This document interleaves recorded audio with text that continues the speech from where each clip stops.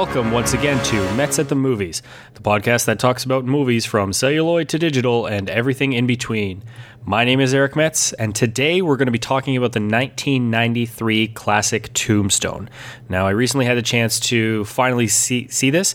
I haven't seen it before, so this was my first viewing, and overall thoughts on it are it's pretty damn good. I'm not the biggest Western guy out there. There's a lot of Westerns out there, not a lot, but there's enough Westerns out there that I have seen before that I find the Western genre really interesting and I enjoy it. We'll talk about that a little bit later. But as I said, it came out in 1993 and it currently has a 73% score on Rotten Tomatoes, which I think is just criminal. I think this movie easily deserves something higher than that, easily in the 80s. This was, as I said, this was a fantastic film. I don't know why it did so low. One of the reasons maybe why it did so low as well, because when it first came out, it had a budget of only $25 million, but it only grossed 56. So it barely made any money whatsoever when you talk about budgeting costs, advertising costs, and costs that had to be returned to the movie theaters. It probably didn't make any money, if barely anything, which is just a crying shame. The cast alone in it should have bumped it up to something a lot higher than that.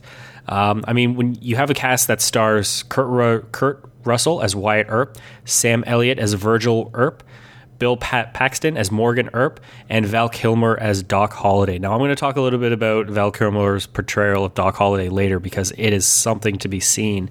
Now, these guys are the Earp family plus Doc, who's their best friend, and they're going up against the leaders of the Cowboy Clan, or Cowboy Group, which was the group at the time, and they're the ones who are carrying red sashes around. That's kind of their trademark, similar to Crips and Bloods and gangs and all that stuff. They had red sashes, and that's how you could tell who was part of the Cowboy Gang.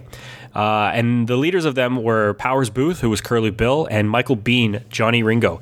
Now, I'm going to talk a little bit about Michael Biehn simply because I never knew how big of a star he was in the 80s. Growing up, I never really looked into films as much as I have over the last, I'd say, 6 or 7 years. And when you go through a lot of the action movies of the 80s and early 90s, Michael Biehn is in almost every single one of them. This guy had a career that would, at one point, probably rival Stallone's and Schwarzenegger's. Now he never led any of these films, but he was a key central part in all of these. And he was a pretty good actor in a lot of these too. So I don't know really what happened. I don't know why he fell off. There's probably some story out there that I'm not going into or I haven't read into, but it's a shame because Michael Biehn was fantastic. He was great. He was great in this. He was one of their main bad guys, and he was great. I want to see more. Now, if you think, wow, that's actually a pretty good cast, just wait till you hear some of the other names that are in this. Dana Delaney, Paula Malkinson, Charlton Heston, and this is he went on a war against gun regulation, Charlton Heston, so this was before Columbine and everything like that. He was still part of the NRA, and I think he was still the leader of the NRA at that time, but it wasn't as big as it was in the following years. So he was still divisive Charlton Heston, so a lot of people still liked him. Jason Presley, Stephen Lang, Thomas Hayden Church, Michael Rooker, Billy Bob Thornton, Billy Zane, Terry O'Quinn, and Frank Stallone. Just that cast alone was incredible. You would think, like, how much was the budget for all of these things? Like, how much was the budget to pay for all these amazing actors? But in 93, I guess a lot of these guys just weren't really doing a lot. Terry O'Quinn was the mayor of the Tombstone.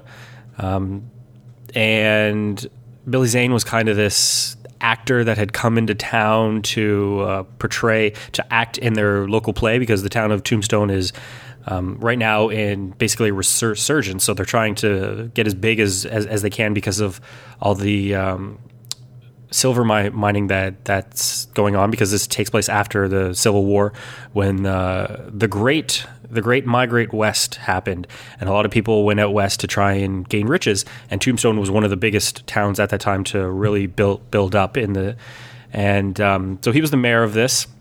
Michael Rooker and Thomas Hayden Church were just lowly thugs.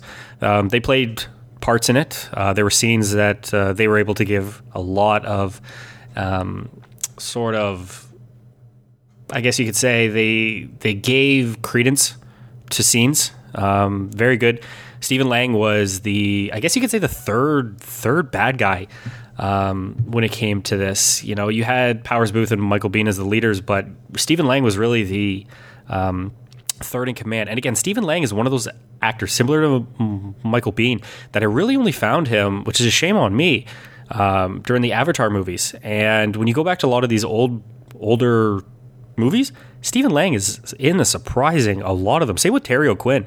These guys had huge careers before I got into really digging into films and movies and all that stuff. So I only know Stephen Lang from Avatar, and I know Terry O'Quinn from Lost. But these guys had some incredible careers as actors in the past. And Jason Priestley, I think 93. I'm pretty sure this was pre 90210. I think 90210 was about to come out, but Jason Priestley didn't really have any part in it. Charlton Heston had a scene in it that really it didn't need to be in. It was more of like, hey, here's Charlton Heston, one of the biggest actors in the history of film, and here he is in our movie. Billy Bob Thornton only had one scene in it, and to be honest, if you didn't look at it and you didn't listen for the voice, you wouldn't have known it was Billy Bob Thornton. You just wouldn't have known. He had a lot more weight. Like physically, he had a lot more physical weight on him in this scene. His hat was covering a lot of his head, mustache, grease, everything on his face. So if you didn't look at him, you wouldn't have known it was him. Frank Stallone, I was able to pick up right away. I mean, he looks like Frank Stallone. You put a mustache on Frank Stallone, that's okay. I still know that it's Frank Stallone. And so that was kind of fun. Part of the fun of this movie is just kind of going through and saying, oh, I remember you. Oh, I know you. Oh, you're in this, you're in this, you're in this, you're in this. And that's one of my favorite things about doing. That's one of my favorite things to do when I go back to old films and just kind of see like whose career was still in the younger years compared to what they are now, or who's somebody that you don't see too often, but they made it in this one. That's one of the. I think it's one of the best things to do when you go back to old films, is just to kind of look and see who you can find, kind of like a Where's Waldo game. So that's the cast, and basically the story of Tombstone revolves around the Earp brothers, who were U.S. Marshals in Kansas. Well, Wyatt Earp was a U.S. Marshal in Kansas, and he kind of made a name for himself. The other brothers were were lawmen as well, but Wyatt Earp was really the main focus. Everybody knows Wyatt Earp. He's got this kind of mystique around his name that everybody kind of, when you hear Wyatt Earp, you think, oh no, like, I'm not going to mess with this guy. And that plays throughout the entire film. Just the name Wyatt Earp strikes fear in a lot of people. And they finally decided to put down arms, retire, and head out west. They want to follow everybody else going out west to try and make it rich. So they decide to go to the town of Tombstone, Arizona. And they try and make a living there. All three of them go away with their wives. And you start to realize right off the bat that I think it's Paula Malkinson plays Wyatt Earp's wife. And you can tell that there's a bit of tension just between the two of them. You at first I kind of thought that maybe she just didn't want to move. She was happy with the high life of Kansas City, and she kind of she didn't really want to move, and she kind of hated Wyatt Earp or she was angry at Wyatt for making her move. That's kind of what I felt like was the story going on. But as the story goes on, you find out that she ends up being addicted to, I think it's opiate, and it kind of messes with her brain and causes some real marital struggles, which is where Dana Delena's character comes in. And she's the kind of actress. She comes to Tombstone with Billy Zane as this acting group to put on shows. And right off the bat, she sees Wyatt Earp and basically just falls for head over heels at first sight. Her words exactly were, "I need to get me one of those." So right off the bat, she's ready to go, and she pushes hard to get Wyatt Earp throughout this entire film. Now, the town of Tombstone is, as I said, it's one of the towns that they're really trying to build up. They really want to. They say they want it. They think that in the next few years they're going to be the next San Francisco, or they're going to be as big as San Francisco. That's kind of their goal. Is they want to grow. This place has 3 bars, banks, multiple streets. I mean, most westerns, when you watch a western, it's really just Main Street. You know, they go into town. Town is Main Street, and then everybody has their farms and their houses kind of outside of town. But town is really just one street. You got everything on each side, and that's it. Tombstone really gives you a good sense to know that there's multiple streets. And as soon as you start realizing that there's multiple streets in this town, you think, okay, this is a fairly big town. We're not just in some pokey old western town that you see in most western films where, again, it's just Main Street and that's it. No, this is a fairly big town that wants to become big. They have their own U.S. Marshal there. They got 2 types of lawmen, basically city law and state law. And that comes into play a lot because the individual who plays the state law, I'm forgetting the name. It's not a U.S. Marshal, but I forgot. Oh, damn, I just watched this yesterday. And it's going to come to me right after this podcast. And he plays multiple roles. He's on multiple committees, so he's not just the state's lawman. He works on the Housing and Development Committee.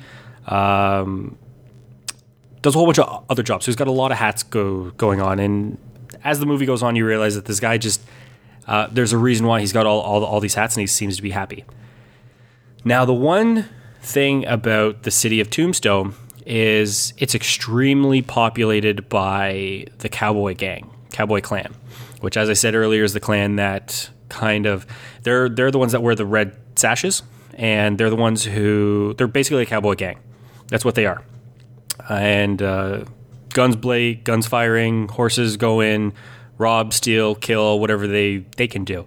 And because they're big in this town, they're the ones who basically fund a lot of what's going on. So a lot of the money that goes in and out of this town is because of this gang.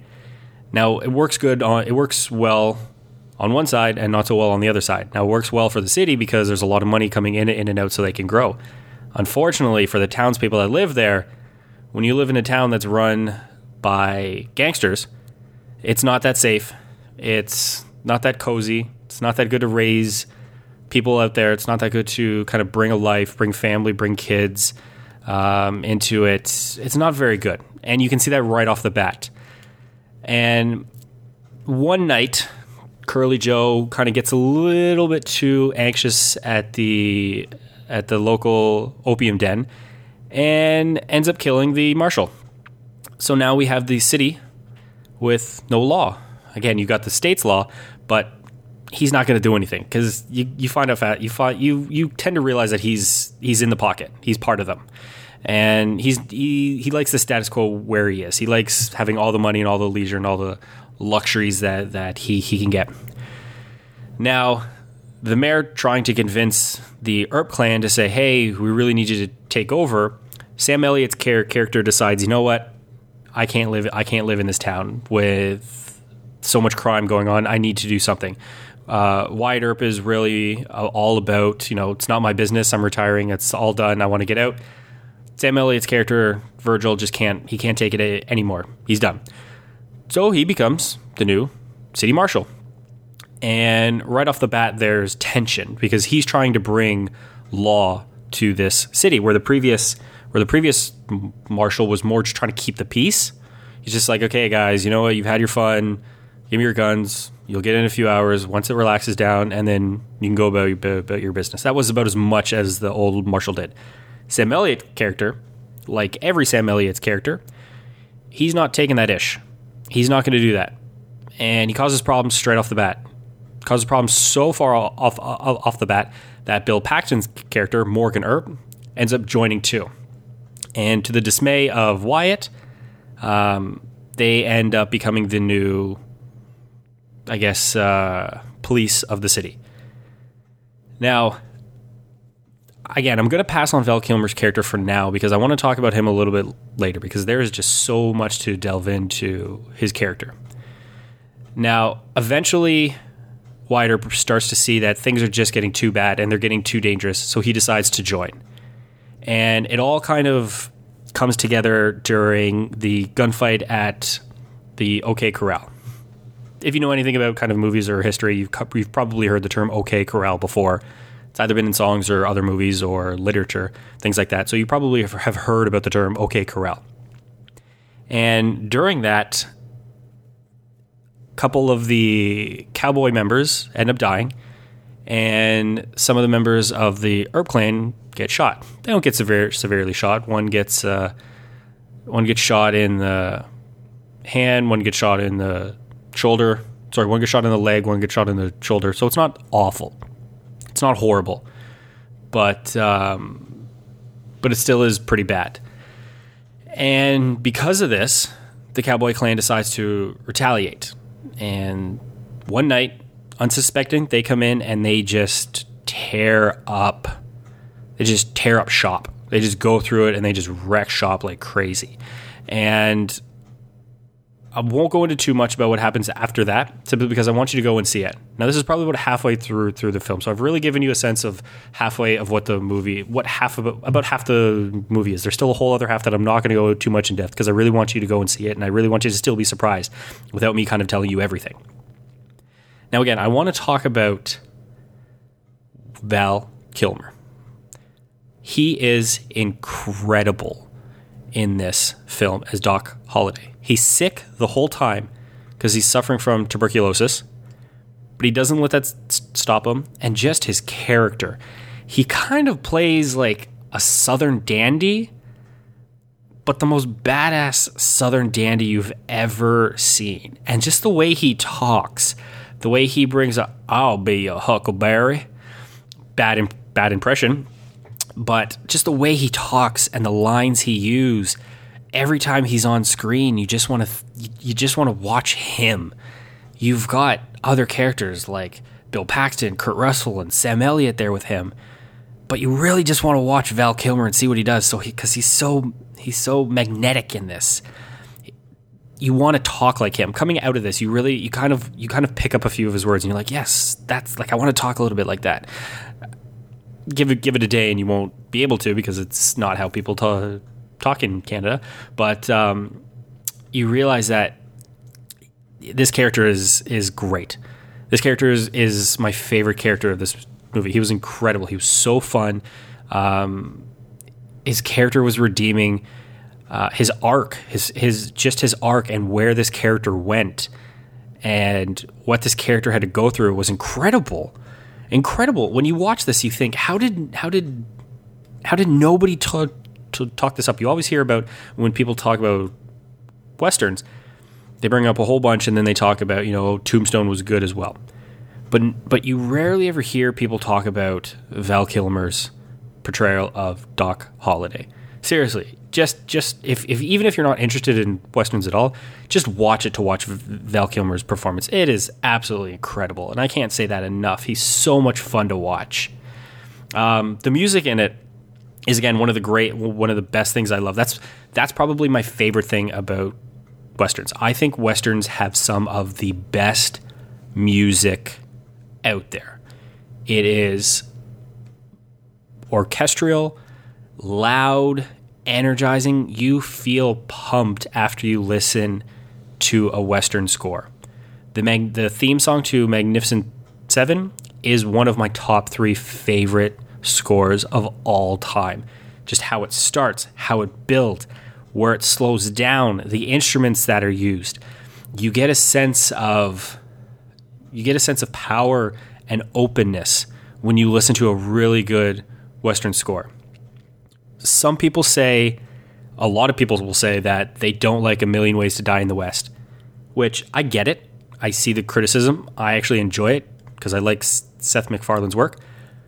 But the soundtrack is amazing. The soundtrack to that is one of the best Western soundtracks, and I'll go into a little bit more later on. Actually, you know what? Why not? Let's just go into it now.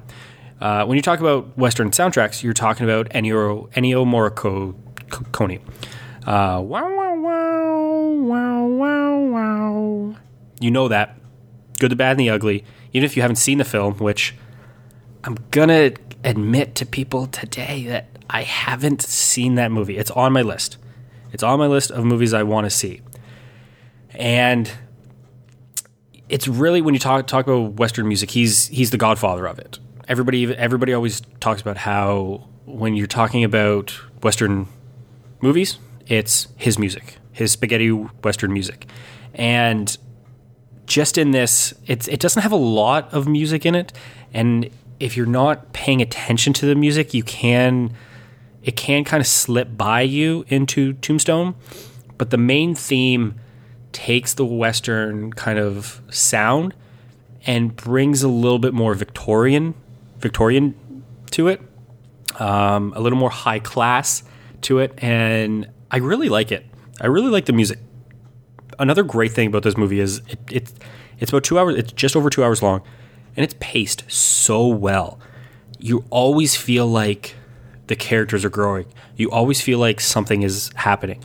You always feel like, okay, it may be a slow time now, but within a minute or two, something is going to happen. You really have to focus on this movie, or you're going to get lost. You're not going to get lost in it, but if you don't focus enough on this movie, you're going to get lost in the scenes, and you're going to forget some of the stuff that happened before, because you're like, oh my God, this scene is so impactful. And you're like, wait a minute, the scene from 5 minutes ago was like that. The scene from 10 minutes ago was like that. The scene from 15 minutes ago was like that. 20 minutes, half an hour. And you really never feel like, okay, this is the part that drags on. You know, a lot of movies have that kind of scene where, okay, now, you know, we're starting to drag on. It's the build from the opening to the apex. There's parts of that build up that you're like, okay, now we're in the kind of slower build. This, you don't feel that. You feel like you're always in the mood. You feel like you're always growing. You're always moving fast. And you always feel like just around the corner, something big is going to happen. So that is me talking about Tombstone. And I have to admit, I really want people to see this movie. I've had it kind of for a while now on my back burner. I've always been interested in it. I recently watched the documentary, a film music documentary, and they were talking about Morricone in it. And I kind of got this sense like, you know what, I really want to watch a Western movie. So I threw this on because I'm like, I heard it's good. And it is. It is really good. I highly recommend Tombstone to everybody out there. Now, I wanted to talk a little bit about the Western genre as a whole, because I have this kind of, I guess, nostalgic romance for Western movies. In today's day and age where things are moving so fast and everything is, every day you're getting technological advances. People are coming up with new crazy ideas to do everything. I mean, the phrase, there's an app for that, is becoming so common now that it's you say that more than you say hello to people almost. That when you look back at these films that kind of represent an older, more simpler time, there's kind of this, as I said, there's this romance of, I wish a part of me could experience that. Just the simplicity of it. Just the, you know, you wake up when the sun rises and you finish work. You wake up when the sun rises, you finish work when the sun goes down, you spend the rest of the evening just kind of doing whatever you want, and then you just do it all again. There's something romantic about that. That just makes me kind of wish I could experience that, you know? I don't want to, you know, who knows, maybe one day we'll get so advanced that Westworld will actually become a thing, and I'll be able to go and experience what it was like living in the West firsthand, which would actually be really cool. Now, I don't want killer robots coming after me, but I would like to experience the West as a whole, just for a change. I think it'd be great. Some of my favorite Western movies, and I'm going to start off with one that doesn't get a lot of love, but I love it. It's Maverick. It's Mel Gibson and Jodie Foster, and basically what it is, it's him. He has to raise enough money to get into this poker game, and I think it's fun. I think it's great. Anytime I want like a Western feel, but I want like a good kind of fun, I throw on Maverick. I think Maverick is loads of fun. If you haven't seen it, which not a lot of people have, I don't think, or at least people I talk to don't seem to have seen it. But if you get a chance, Maverick, loads of fun. Unforgiven is known as one of the best modern Westerns. And that's a movie that I saw probably, maybe 2 years ago. And I still think about it every once in a while because it's a movie that you can say there's a twist ending, but it's not a twist ending because it's more of a new realization ending. You go through this whole movie thinking one thing, and then as you creep closer to the end, you start to think like, wait a minute, this is something completely different than what I thought. And I still think about it today. I don't know if it's one of my favorite movies, but it keeps trying to crawl into that part of my brain. Another one in the realm of fun is The Quick and the Dead, early Leonardo DiCaprio, and it's just about a town that has a gunfighting contest. Again, another movie with a huge crowd. Sharon Stone is the lead in this one, and again, a lot of fun, a lot of early actors that are pretty big today, or have been big for a while were in it. The classic Butch Cassidy and the Sundance Kid. You know, the two of them kind of going at it. Great ending. The original, well, I've seen both Magnificent Sevens, but the original one is obviously the one that you have to go to. Again, that theme song. And what's great is that theme song pops in like 3 or 4 times during the movie. So when you hear it once, you're like, oh, that's really good. That's great. I kind of want to hear it again. And you don't have to go back and rewatch the film to hear it because it'll pop in another few times. And you'll be like, yes, let's go. And it also has a gentleman with one of the best names, one of the greatest actors of all time, but one of the best names to say, because when you say it, you just feel so proper and feel so upper class, and it's Yul Brynner. Just that name alone just makes you want to say it, Yul Brynner. Yul Brynner. You just want to, I don't know. Great name. Fantastic name. I haven't seen the original, but I do love the Coen brothers because I'm a big fan of the Coen brothers. I'll probably do a podcast about them at some point because they're one of, if not my favorite directors, I guess you can say at this point. The True Grit, Haley Steinfeld's first role, but again, another movie with tremendous actors. Now we're going to let's talk about Blazing Saddles.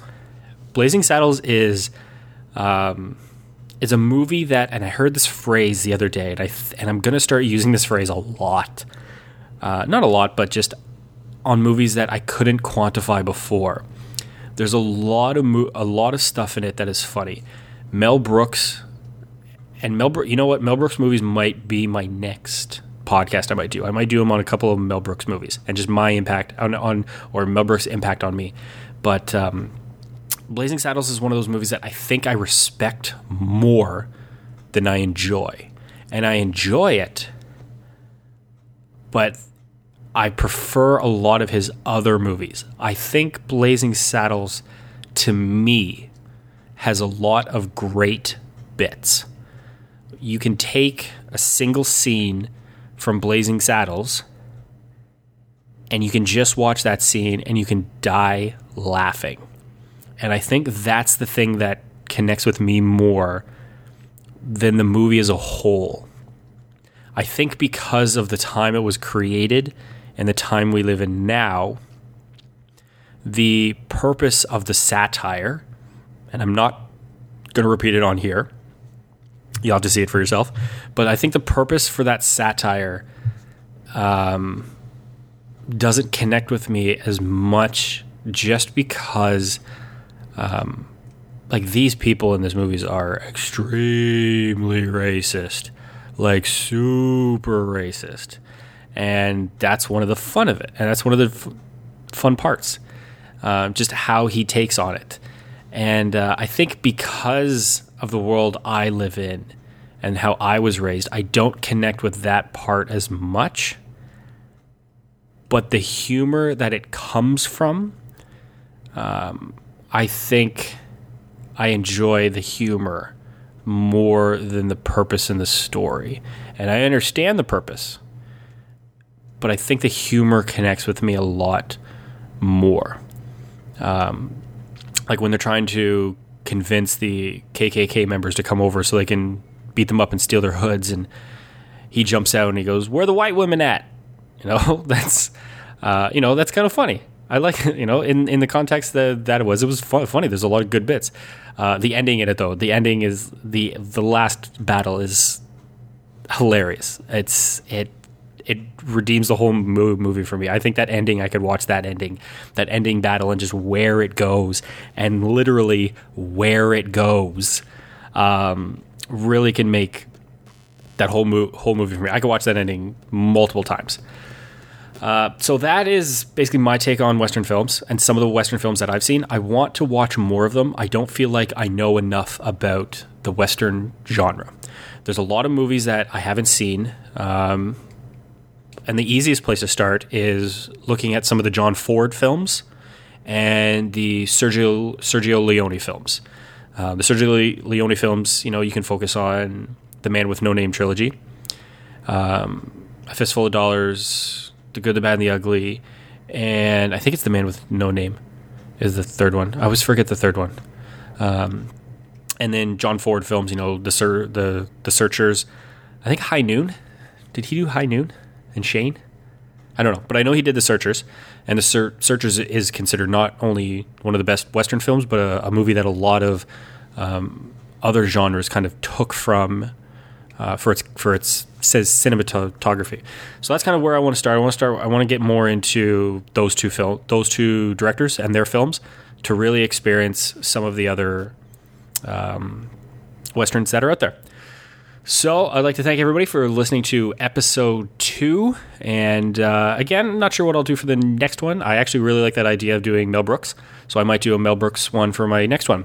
And that'll be it. And I'll see you at the next screening.